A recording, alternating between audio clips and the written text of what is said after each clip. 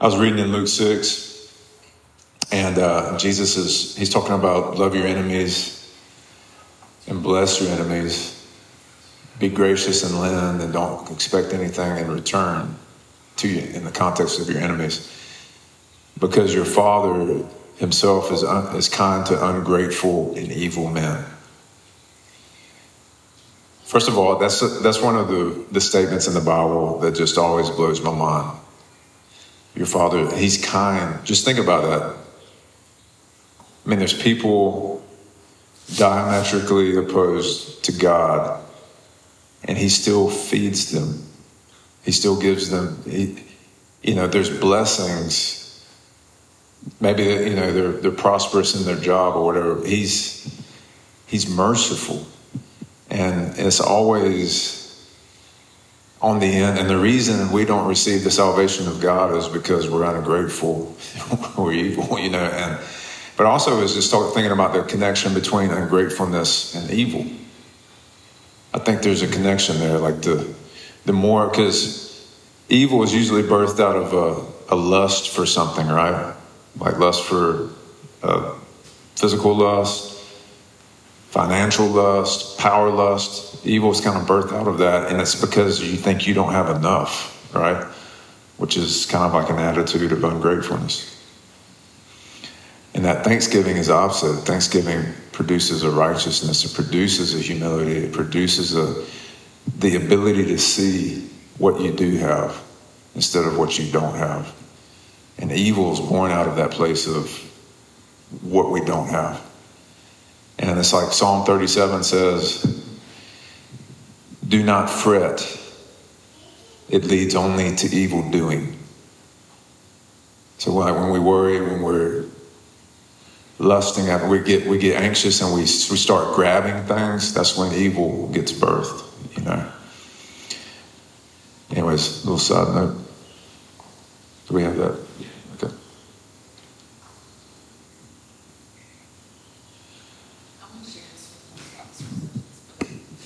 So some of Travis's sermon today is going to have some things from this book that we've listened to called Resilience by John Eldredge. And I just was thinking about that too this morning with a testimony is Jesse Pilkington invited us to the downtown fundraising banquet this past year. And so we went and like to support Jesse, to see what's going on with what he's doing down there, to give financially to downtown. Like we just went we weren't expecting a whole lot, right? It was a great banquet. They do a great job. But we got in line, and this guy we actually got in line with the good ones. And then we decided we would race them to see if their line or this other line was moving faster. So we moved to this other line. We were racing. Everything's competition, right? And so everything's better if it's a competition, at least with the boys in my world. So we get in this other line, and this guy comes up behind us who's super friendly and starts talking and telling us his story. And he just tells us that we need to read this book called Resilient by John Eldredge. And because we told him we were pastors, and he was just like, you need to read this book called Resilience by John Eldredge. And, we just didn't. And then one day I was getting ready for work, and I was like, I'm going to read that book. That guy said, I would have never known this book existed. Anyway, I just love the heart of God for us, because those little things are not accidental in our life. And they're not accidental when you're the guy in the line or when you're the Jessica in the line, when you're the receiver like I was, or you're the giver of the nugget, And so I listened to this book, and I was like, Travis, you've got to listen to this book. And then I was like, you got to listen to it now because I need to listen to it again. So he listened to the book, and then now he's reading it, and I'm listening to it again. But it has been very impactful for us. And I just love how God is in his fathering. With my kids, we were saying the other day, you just want to kiss people when they reinforce your parenting. When somebody walks up to one of my, when Luke is over here with Josiah, like telling him things that maybe we've said before, but it just sounds different coming from someone who doesn't wear the title of mom or dad.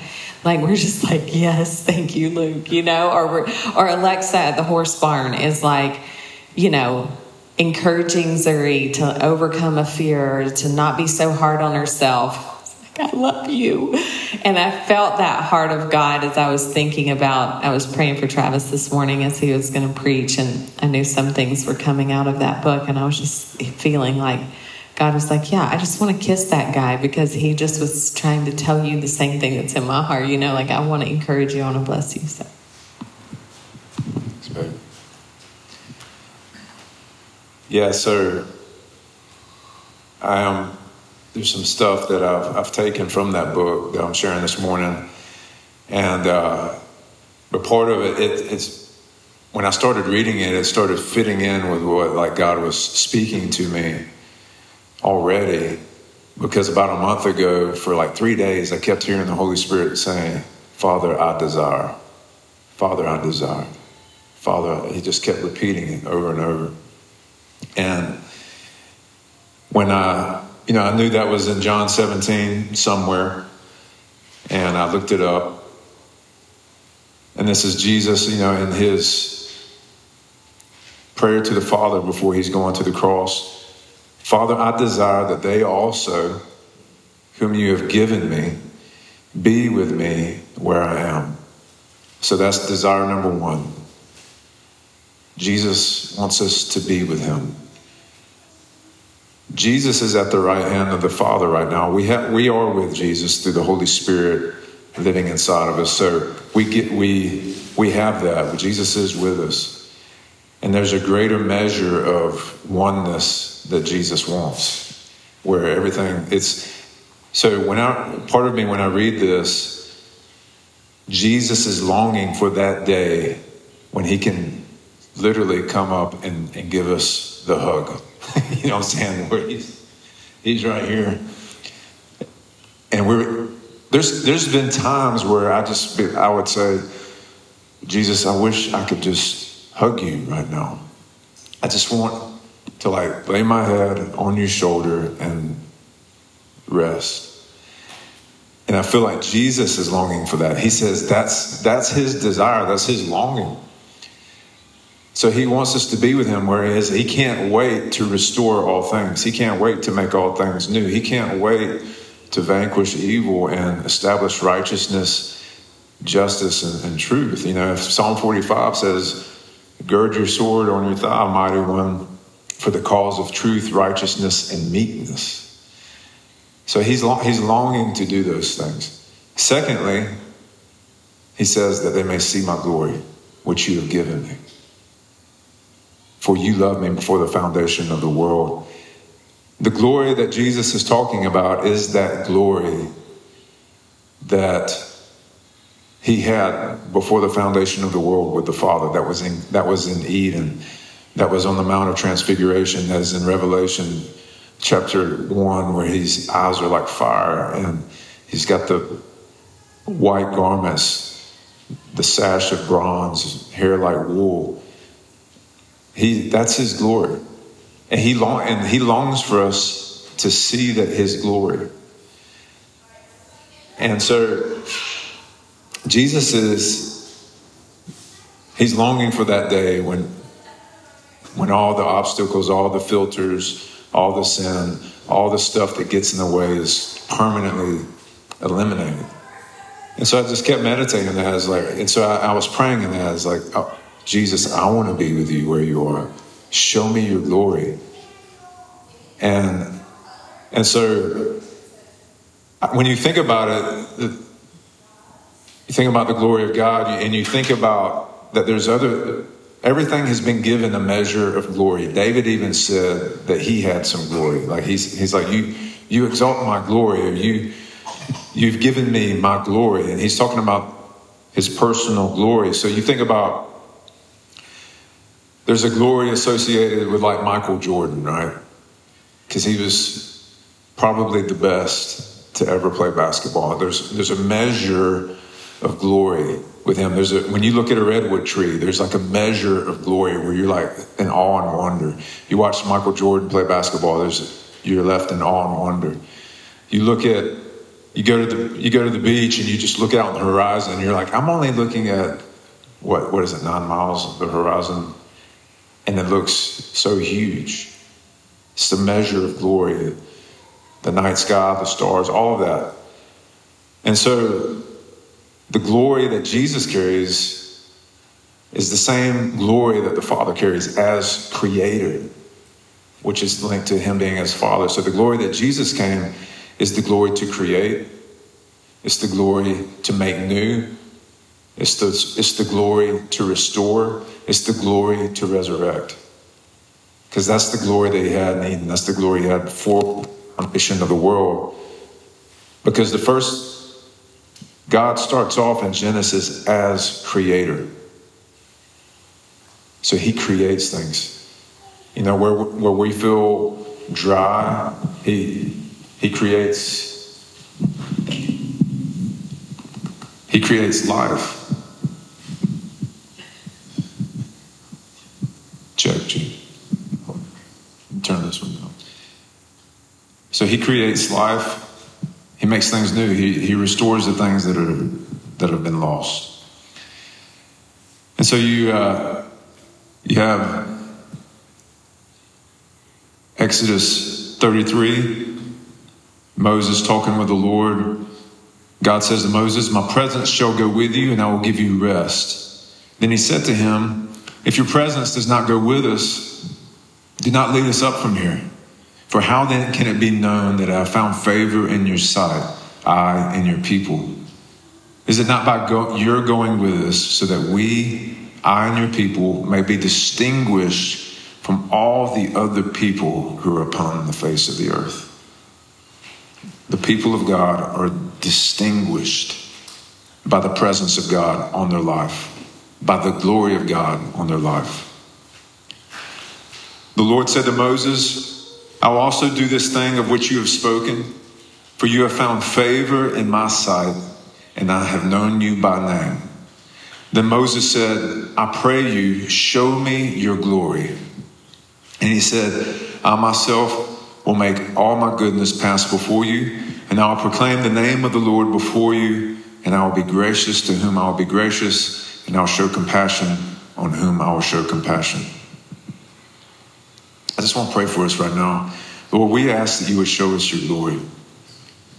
Lord, we want to be marked by your glory, marked by your presence, that we would be distinguished from all the people of the earth, that they would know that Jesus is with us, that Jesus is the Son of God, that Jesus is the Alpha and the Omega, the King of Kings and the Lord of Lords. I pray you mark us, God, as a people. Father, we pray, show us your glory in Jesus' name. And so we do have a dual citizenship. We live in two realities. We're in the world, and we're also in the Spirit. So like I mentioned before, we're seated at the right hand of God in Jesus Christ. We're blessed with every spiritual blessing in Christ in the heavenly places, but yet we're still living in this world, and we're still dealing with sin that pops up in our life. We're still dealing with fallenness and brokenness. And these two realities overlap each other, though. It's because a lot of our Greek mindset separates spirit from physical. The Jewish mindset didn't think that way.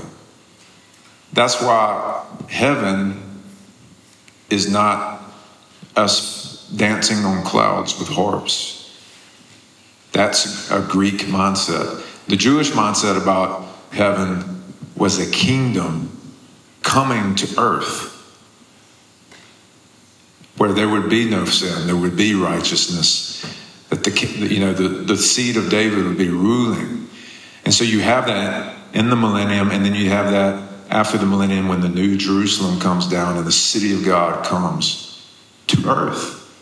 There's a river, there's garments, and it's like we're eating, we're at the supper table of the Lamb. So The spiritual and the physical are not separate. When Jesus was resurrected and he appeared to the disciples, he was walking through walls and he was also eating fish.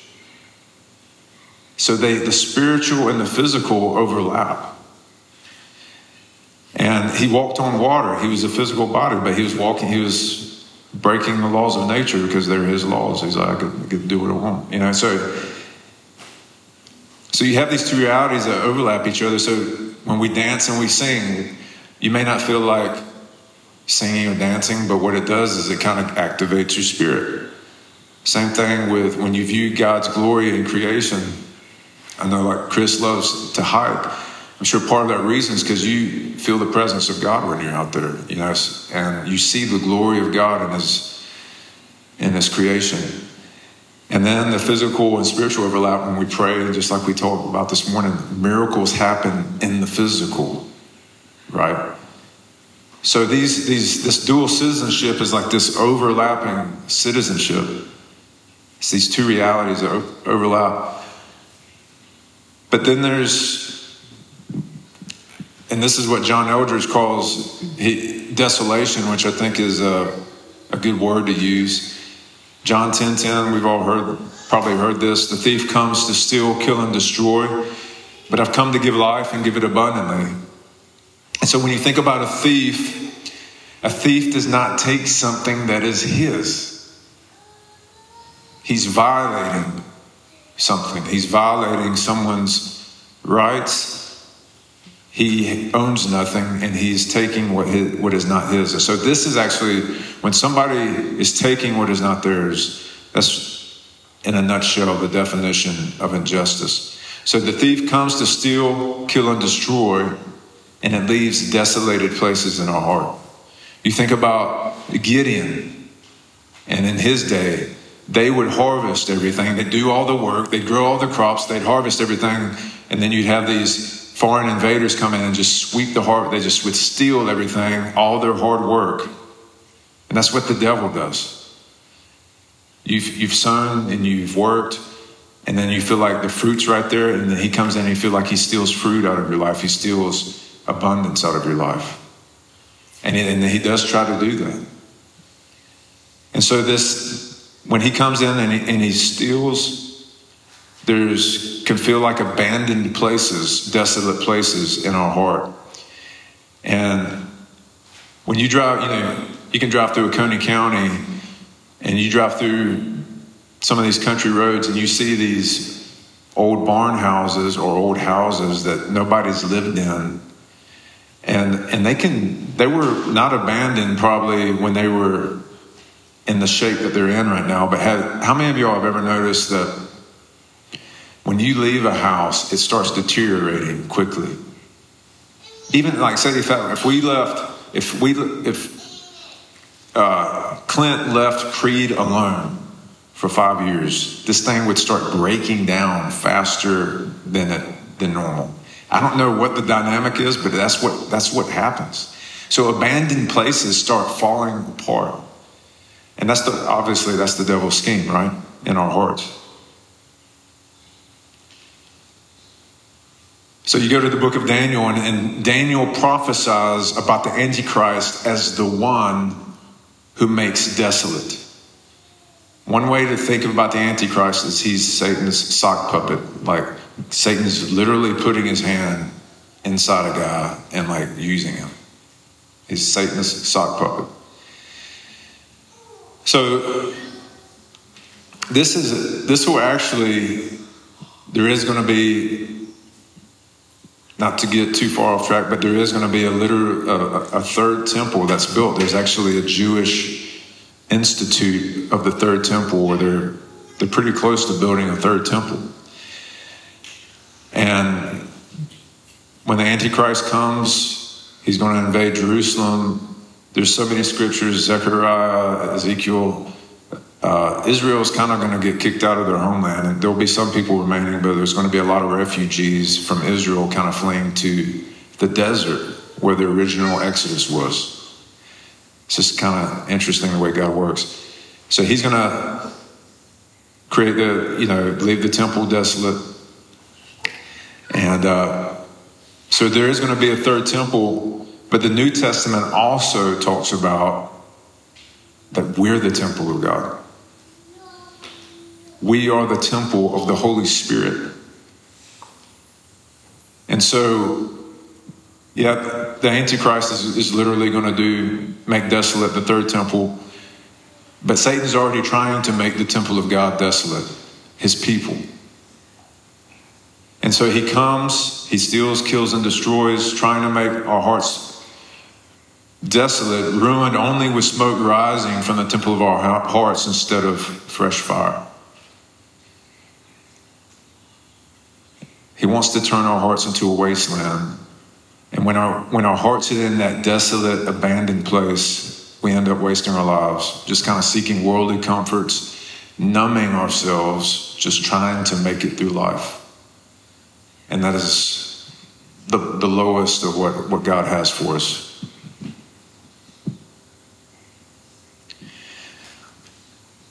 So I want to talk about Eden glory. So if the devil wants to come in and make desolate, God wants to come in and restore, right? And what is Jesus? I mean, he's called the second Adam because what? He's going to restore us back to that Eden place. Walking and talking with God in the cool of the day, unhindered fellowship.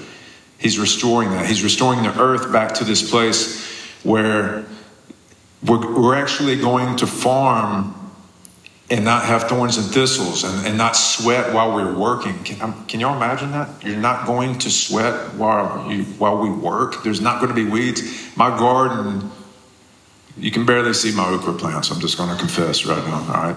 They got weeds in there. And it's a job. It's a job to just keep it down. And so Eden is the opposite of a wasteland. You have a lush, flourishing, abundant, overflowing, fruitful garden. In the wasteland, there's lack, there's scarcity and deprivation, but the Eden glory is available to this. And this is what Jesus is talking. He said, I want them to see my glory. I want them, my glory to be imparted to them. We can't make the waste places abundant again by more hustle. You hear a lot about entrepreneurs and self-made millionaires, and they talk about the hustle and the grind, and there is an aspect of working hard and being diligent, but who knows I know a lot of people who work, hustle and grind, and they're millionaires, and their families in shambles. I mean, I see it. I know people, right? And so, what is going to last forever? What's good in God's sight? What you're passing on to your children? I never met my father's father. I never met Pappy Gay. He died before I was born, but he left a legacy that has impacted me. Like the stories and the way people talk about Pappy and the reverence and the admiration that they have for him is something that's lasted far beyond his lifetime. It has nothing to do with the fact that he was a farmer in South Georgia who didn't have much, but they had all they needed. And all the stories of the kindness and the goodness that he expressed in his life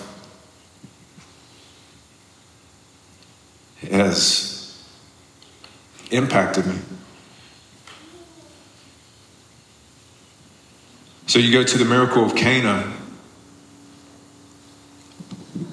John 2:11, it says that the beginning of his signs Jesus did in Cana in Galilee and manifested his glory, and his disciples believed in him. So this is when Jesus turned the jars of, they're called jars, but they're really it was like 3 big barrels, but they were stone, 60 gallons each, 180 gallons of wine, of the best wine.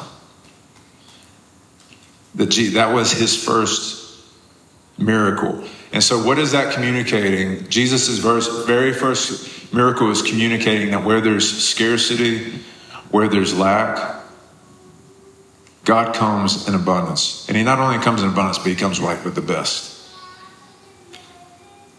So God has supernatural power to overcome shortage and deprivation. Romans 6:4 says, therefore we've been buried with him through baptism into death, so that as Christ was raised from the dead through the glory of the Father, we too might walk in newness of life. How was Christ raised from the dead? Through the glory of the Father. How are we going to be raised back from the dead? Through the glory of the Father. Acts chapter 3 says, therefore repent and return so that your sins may be wiped away, in order that times of refreshing may come from the presence of the Lord, and that he may send Jesus, the Christ appointed for you, whom heaven must receive until the period of restoration of all things, about which God spoke through the mouth of his holy prophets. So again, Acts 3 is saying that Jesus, he came and heaven received him until the period of the restoration of all things. Everybody say restoration. Restoration. He's coming to restore things. He's coming to restore you. He's coming to restore me. And not just until that day, but right now, he wants to restore us through his glory.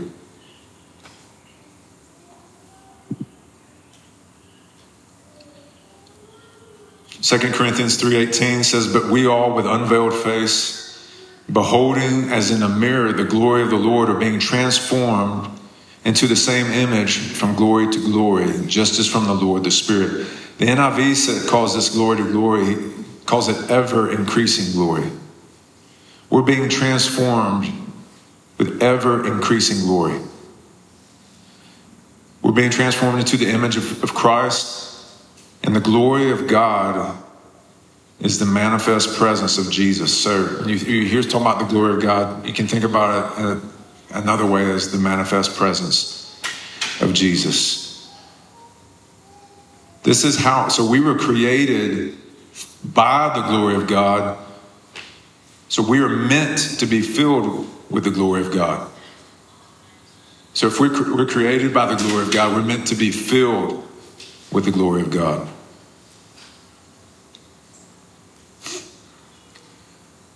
So as I mentioned before, we're the temple of God here on earth. And just like the Old Testament temple, we're meant to be filled. 1 Kings chapter 8 says, it happened that when the priest came from the holy place, the cloud filled the house of the Lord, so that the priest could not stand to minister because of the cloud. For the glory of the Lord filled the house of the Lord. Psalm 29:9, the voice of the Lord makes the deer to calve and strips the forest bare. And in his temple, everything says glory. Somebody say glory.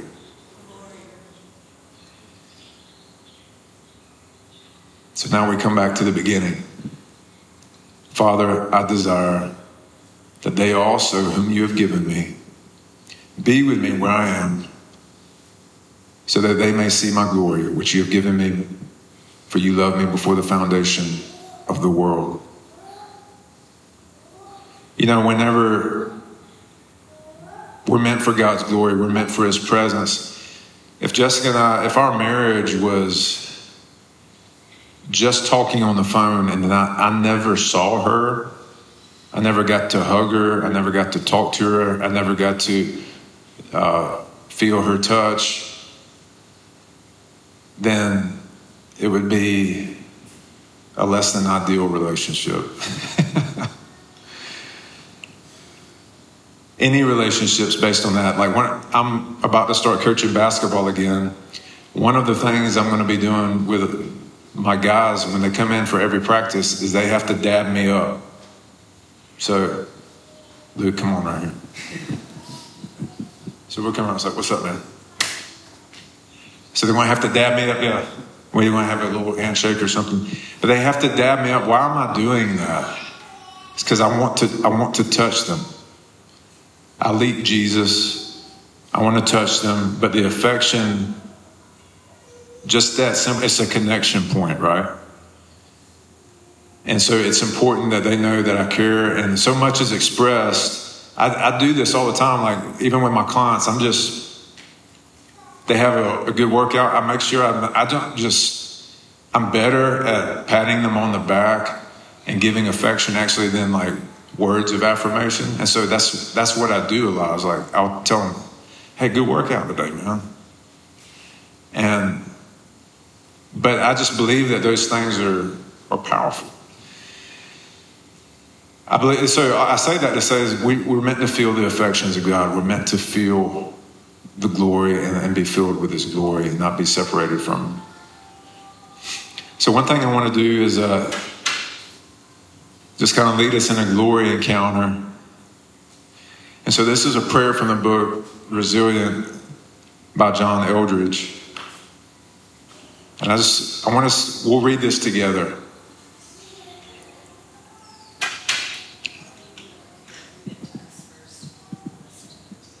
Okay. All right, so let's do it this way. I want you just to close your eyes. I'm going to read this prayer over you, and then we'll read it together. Father, Jesus, Holy Spirit, I receive your glory into my being. I receive the glory that fills the oceans, the glory that sustains the sun. I receive the glory that raised Christ from the dead. I pray that your Eden glory would fill my heart, soul, mind, and strength. I am your temple, Lord. Come and fill your temple with your glory. I also pray that your Eden glory would shield me against all forms of desolation coming over my life. I renounce every agreement I've made with desolation, every agreement large and small. I choose you, God. I renounce the falling away, and I choose you. Regardless of how I feel, I choose you, Lord. You are my God and Savior. I pray that your Eden glory would fill my life, restoring me, renewing me, granting me supernatural endurance and resilience. I also invoke your Eden glory over my life as a shield, over my household and domain. I declare your abundance in every area of my life and invoke your glory, love, and kingdom as my constant strength and shield. In the name of the Lord Jesus Christ, ruler of heaven and earth, thank you, Lord. Amen. All right, so now let's just read that together. Come over here. Father, Jesus, Holy Spirit, I receive your glory into my being. I receive the glory that fills the oceans, the glory that sustains the sun. I receive the glory that raised Christ from the dead. I pray that your Eden glory would fill my heart, soul, mind, and strength. I am your temple, Lord. Come and fill your temple with your glory. I also pray that your Eden glory would shield me against all forms of desolation coming over my life. I renounce every agreement I have made with desolation, every agreement large and small. I choose you, God. I renounce the falling away and I choose you. Regardless of how I feel, I choose you, Lord. You are my God and Savior. I pray that your Eden glory would fill my life, restoring me, renewing me, granting me supernatural endurance and resilience. I also invoke your Eden glory over my life as a shield, over my household and domain. I declare your abundance in every area of my life and invoke your glory, love, and kingdom as my constant strength and shield. In the name of the Lord Jesus Christ, ruler of heaven and earth, thank you, Lord. Amen. Yeah, Anthony. Well, that's all I've got for this morning, but bless you guys. We love you all. Thank you for those words, Chris. Those were good, really good words. And we love y'all. I think we can visit for a little bit before we go get the kids. And we'll let y'all know when to go get them, but we can hang out for a little bit.